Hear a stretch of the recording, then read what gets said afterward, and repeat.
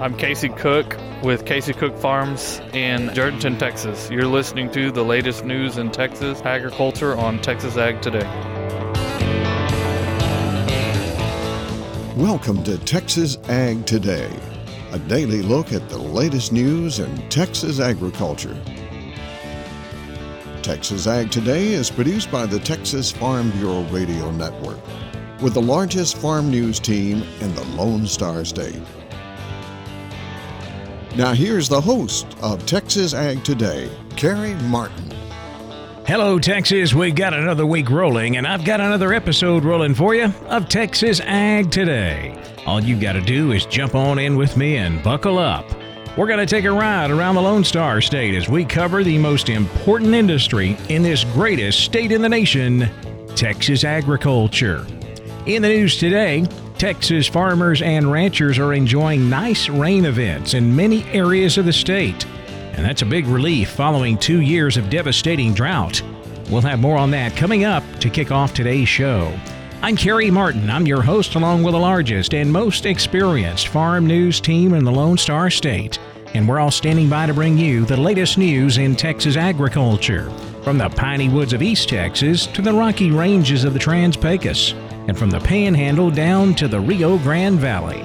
We're still waiting on the final official numbers, but there's no question that 2023 was another tough year for cotton farmers in the Texas High Plains. I'm James Hunt, and we'll talk about that on Texas Ag Today. I'm Tom Nicoletti, and I will have comments from a Texas Gulf Coast cotton farmer on the value of testing new cotton varieties on his farm. That's ahead on Texas Ag Today. The Coastal Bend row crop farmers have been busy preparing for next season's crop. This is Harvey Buring reporting from the Corpus Christi area. We'll have those stories plus Texas wildlife news and a complete look at the markets all coming up. After 2 years of devastating drought, Texas farmers and ranchers are enjoying nice rainfall in many areas of the state. Brian Adamek farms near Victoria. That's down near the Texas coast, and he says they've had some great rains there. Down on where we're at on the coast, we've gotten significant rain over the past month. We've had 4 to 5 inches. There's a lot of areas that are still looking for that first rain. They're calling for El Nino. We just have to see what's going to happen. It's just hit and miss. Up in the northern Texas Panhandle, the rains have been falling as well. Ochiltree County agent Scott Strawn says this should be a big year for wheat. It's as good as it gets if you're a wheat farmer. In fact, this is the best start on a wheat crop that we've had in 3 years. Starting in September, we had some pretty good rains on most of the area, and these producers were able to get in and get their wheat planted and started off to a good stand. And then when you put this on top of it, we're looking at a wheat year. Strawn says things can turn around quick, and wheat will disappoint you some years, but he feels like this year is going to be a really good one in his area. The National Corn Growers Association is recognizing Texas corn farmers for their outstanding yields this year. Justin Young of Marlin took home top honors in the state conventional non-irrigated category with more than 240 bushels per acre. Brian Fink of Cost topped the state's no-till non-irrigated category with 205 bushels an acre. Justin Hansen of Lorena placed first in the Texas Strip mulch-till non-irrigated category. He harvested 233 bushels an acre. Randall Cohen of Sunray topped the no-till irrigated category with 283 BPU. In the strip minimum mulch ridge-till irrigated category, Brett Britton of Groom was first place with 206 BPU. And Jody Besner of Texline topped the conventional irrigated category with 324 bushels an acre. For the Texas Farm Bureau Radio Network, I'm Jessica Domel. This has been a busy year for state legislators. Representative Dwayne Burns chairs the House Agriculture and Livestock Committee. He says he's looking forward to some time off. Well, we haven't had an off season yet because we're still in a special session. But yeah, we're constantly taking a look at developments in the ag world with property rights issues as they come up, and never ceases. But we're still in special sessions, and hopefully we'll get those wrapped up and get to come home soon. Representative Dwayne Burns of Cleburne. 2023 was another tough year for cotton farmers on the Texas High Plains. James Hunt looks back at the crop in this report from Amarillo. Those very generous rains we got around the Texas High Plains last week were certainly encouraging and hopefully a sign that we'll have good planting conditions for our area farmers come springtime. Those who grow cotton are absolutely in need of a bounce-back year. Although final numbers for 2023 are not in yet, Mark Brown of Plains Cotton Growers tells me cotton production in our region is coming out way below average for the second year in a row. Our average on the High Plains is around 3.7 million bales of production. Last year, that number was 1.5 million for 2022. In 2023, back in the early part of the summer, we were thinking we would have well over 2 million bales. But, there's a saying that big crops get bigger, small crops get smaller. And unfortunately, I'm afraid that's going to be the case for us in 2023. And so as we're coming to the end of the ginning season and even getting toward the end of the USDA cotton classing season, I'm going to estimate that we're somewhere in the range very similar to where we were last year of around 1.5, 1.6 million bales. One strong indicator of just how tough the 2023 growing season was, Mark Brown of Plains Cotton Growers says preliminary estimates suggest more than 80% of the dryland cotton acres in our region were abandoned. A very hot, very dry summer taking a major toll on cotton. I'm James Hunt on the Texas Farm Bureau Radio Network. Cotton farmers across Texas tested a lot of potential new varieties this year. Tom Nicoletti has the story from South Texas. Today, reporting from San Antonio, where I caught up with Chris Davlin. He is a cotton farmer in El Campo and one of the 130 or more cotton farmers from across the country that are part of the Delta Pine New Product Evaluator program, in which those cotton farmers around the Cotton Belt provide valuable insight from their large acre variety plots, including feedback on management and performance of potential cotton crops. This is your second year of testing the cotton varieties. Chris, tell us about your experience. The program lets us go with these new varieties, new different traits, new herbicide techniques. It gives us a chance to see things in the pipeline and to test them for the company and give the company our opinion on what they do in our area, on our fields, and our conditions. Why is this so valuable to you as a producer? Well, it gives us the chance to see what works in our area, under our conditions, our climate, what works in our different ways we farm compared to something that may be working good in Georgia or Louisiana or even in West Texas. It gives us things that works on our farm in our area. And certainly with all the challenges that farmers face these days, the weather, the markets, other outside factors, anything that you can use in your toolbox is going to be helpful. That is correct. With everything that we can't control our prices, we can't control our weather. We have got to be more in tune and in depth with things we can't control, choosing the right products, choosing the right variety, choosing the right things we put in the farm, and to spend our money on and to invest in our crops to get the most out of our investment. That is cotton farmer Chris Davlin from El Campo. Reporting from San Antonio, I'm Tom Nicoletti for the Texas Farm Bureau Radio Network. Coastal Bend farmers are busy preparing for next year's crop. Harvey Buring has this update from Corpus Christi.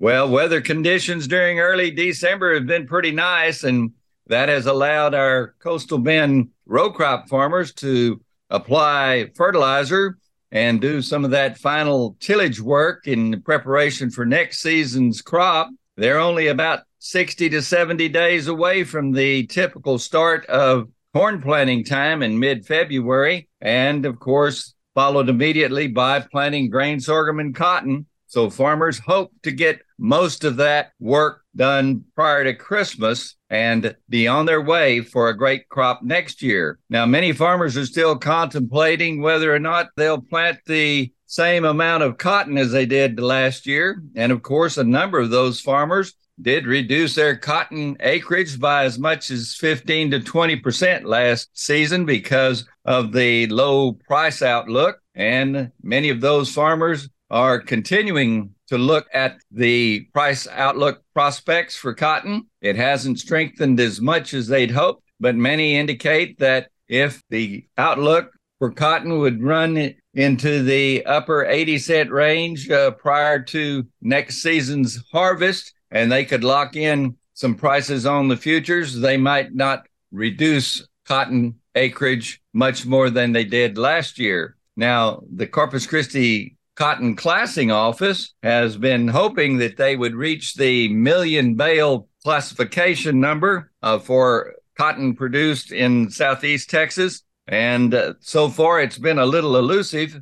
In the last report on December 8th, the classing office had processed some 888,552,000 bales, and there's just 4 of the 48 gins in the territory operating. So it'll be close to 1 million bales, but still remains to be seen when all classification work is completed here if they will reach the 1 million bale mark for South Texas this season. Reporting for Texas Ag Today from the Coastal Bend area, this has been Harvey Buring.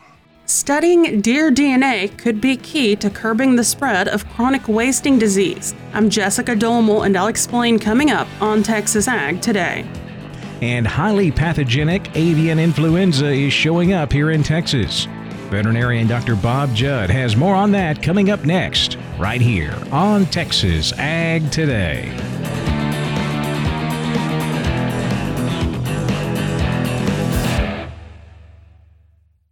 In Texas, there's pea-size hail and baseball-size hail. Guess which one hit our house? We didn't even know where to begin, but we called our Texas Farm Bureau insurance agent, and he was so reassuring. He knew exactly what to do to get our house back into shape and our lives back to normal. Now, we're even more thankful for the roof over our heads. Visit Texas Farm Bureau Insurance today at tfbinsurance.com to insure your home for Texas-size weather. Coverage and discounts are subject to qualifications and policy terms and may vary by situation. We're keeping you informed on everything happening in Texas agriculture on Texas Ag Today. Highly pathogenic avian influenza is showing up in Texas. Dr. Bob Judd says one recent discovery was last month in Ellis County.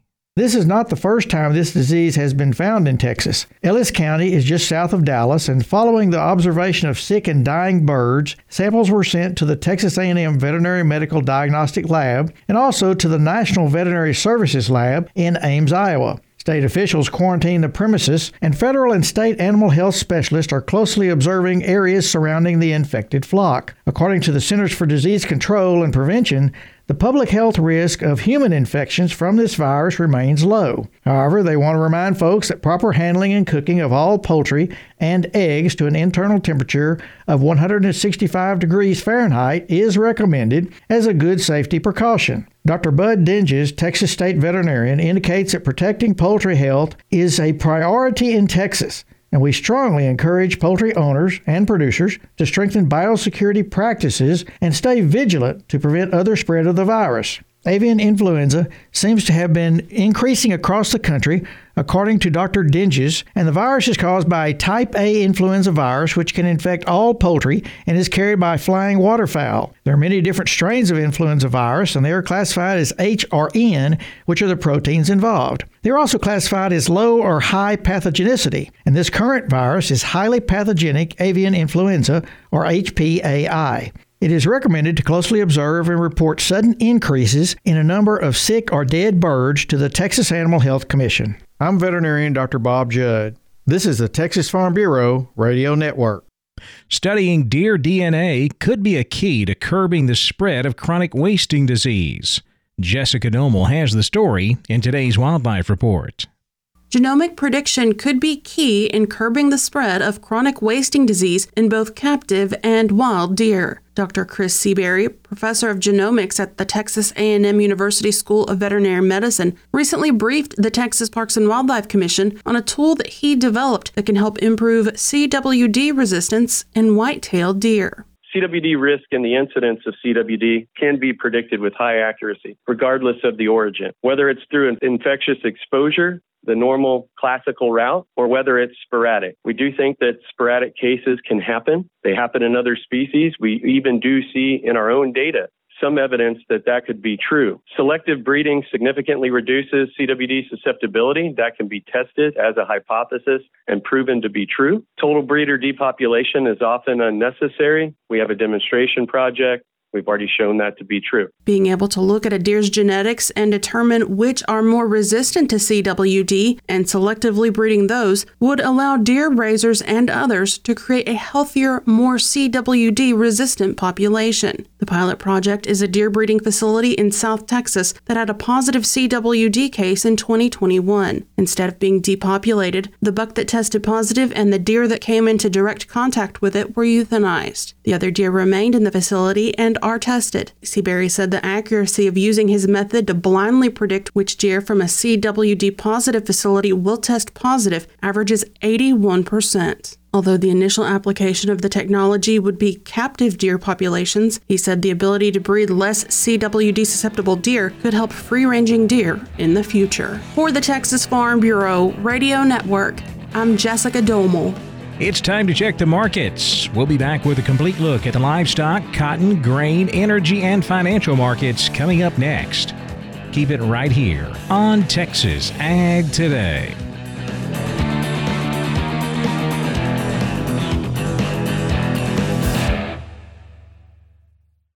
Texas Farm Bureau has served farm families in rural Texas for nearly 90 years. We're pleased to offer new affordable health care coverage choices for all Texans through Texas Farm Bureau health plans. You do not need to be a member to inquire and apply. Plans are available anytime. There is no open enrollment period. Our United Healthcare Choice Plus network of providers is one of the largest available. For more information about the different plans, how to apply, or to get a quote for you, your family, or your small business, visit tfbhealth.com. We're giving you the market information you need on Texas Ag Today. Cattle futures kicked off the week on a positive note on Monday. We finished higher in both live and feeder cattle. Live cattle were slightly higher. The nearby December contract up 60 cents, 168.82. February up 27, 169.62. With April live cattle up 65, 173.50. The big strength came in feeder cattle. January feeders up $2.27 at $223.17. March up $1.97, $224.15.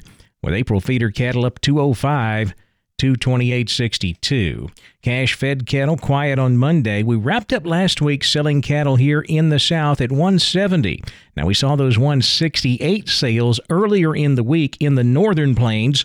Feedlots here in the South holding out for 170. Finally, late on Friday, they got it. 170 sold cattle here in the South and up in Nebraska. So overall, $2 higher compared to the sales earlier in the week last week. Boxed beef prices mixed Monday. Choice down $2.56 at $289.08. Select up $2.47, $263.29. Now let's check the auction barns. We're walking the pens with Larry Marble. I do livestock market reports every day, including Saturday and Sunday. Doug Bass called me on Saturday morning to tell me how the sale went on Friday at Brenham. Doug, how did it go? Had good sale, Mr. Larry. We ended up with 929 head of cattle to end the year, and market looked pretty steady. Cows a little bit higher. Calf market a little bit softer. Good. Walk the pens with us. Yes, sir. On your weigh-in cows, thinner, lower yielding cows 62 to 76, medium type cows 79 to 88, better high yielding cows 90 to 111, lower yielding bulls 90 to 108, better high yielding bulls 110 to 124. Few pairs bring from 16 to 1850, and the bred cows from 900 to 1700. The calf market, like I said, it was dang sure a good market. It was a little bit softer in spots. 2 to 3 weight steers 250 to 317, heifers 215 to 302. 3 to 4 weight steers 215 to 320, heifers $2.10 to $3. 4 to 5 weight steers $2 to $3.05. Heifers $2 to $2.97. 5 to 6 weight steers $1.95 to $2.80. Heifers $1.85 to $2.25. 6 to 7 weight steers $185 to $220. Heifers $180 to $215. 7 to 800 pound steers $165 to $210. Heifers $165 to $195. And your 800 to 1,000 pound steers and bullions bring $145 to $191. Heiferettes bring $125 to $174. Good. How many? You had 900 what? 929. 929, and that's the last one before the holiday, I assume? Yes, sir. We'll be back January 5th. Tell everybody how to get a hold of you, Doug Bass, Cattleman's Brenham. Yes, sir. My cell's 979-877-4454. Office 979-836-3621. Neighbor, that was Doug Bass. I'm Larry Marble. This is Walking the Pens on the Texas Farm Bureau Radio Network. Thanks for listening to us right now on Texas Ag Today. Back over to the futures market now, where lean hogs finished lower on Monday. February hogs dropped 32 cents, 71.57. April down 5 at 78.57. Class 3 milk was lower. December milk down 3, 16.12 a hundredweight. January milk down 23 at 15.67 a hundred. Cotton futures closed lower on Monday in a mostly slow holiday-type trade. March cotton dropped 83 points, 79.10. May cotton down 80 at 79.89. July contract down 73 points at 80.44 cents. Corn market moved lower on Monday. The fact that we've got this record corn crop this year and increasing supplies here in the U.S. all keeping a lid on prices. March corn down 6 cents, 4.77. May corn down 5 3/4, 4.89 1/2. With July corn down 5 1/4, 4.99 1/2. Wheat finished lower, double-digit losses in the wheat market in both hard and soft wheat. A lot of precipitation moving into the plains, the southern plains, hard and soft red winter wheat growing areas, helping out those crops, but that does tend to push prices lower. March Kansas City wheat down 15 cents, 6.27 3/4. March Chicago wheat down 12 1/4, 6.17 a bushel. In the energy markets, January natural gas up a penny at $2.50. January West Texas crude up $1.19, 72.62 a barrel. The financial markets slightly higher on Monday afternoon. The Dow actually was unchanged at 37,306. The Nasdaq up 90 points at 14,904. The S&P up 21 at 4,740. That wraps up our look at the markets, and that wraps up this episode of Texas Ag Today. I'm Kerry Martin. Hope to see you back here next time as we cover the most important industry in this greatest state in the U.S. of A., Texas agriculture. Thanks for listening to Texas Ag Today. Be sure to subscribe to our podcast on Apple Podcasts, Google Podcasts, or Spotify. For more Texas Ag news and information, check out our website at texasfarmbureau.org or tfbradio.com. Texas Ag Today is a production of the Texas Farm Bureau Radio Network.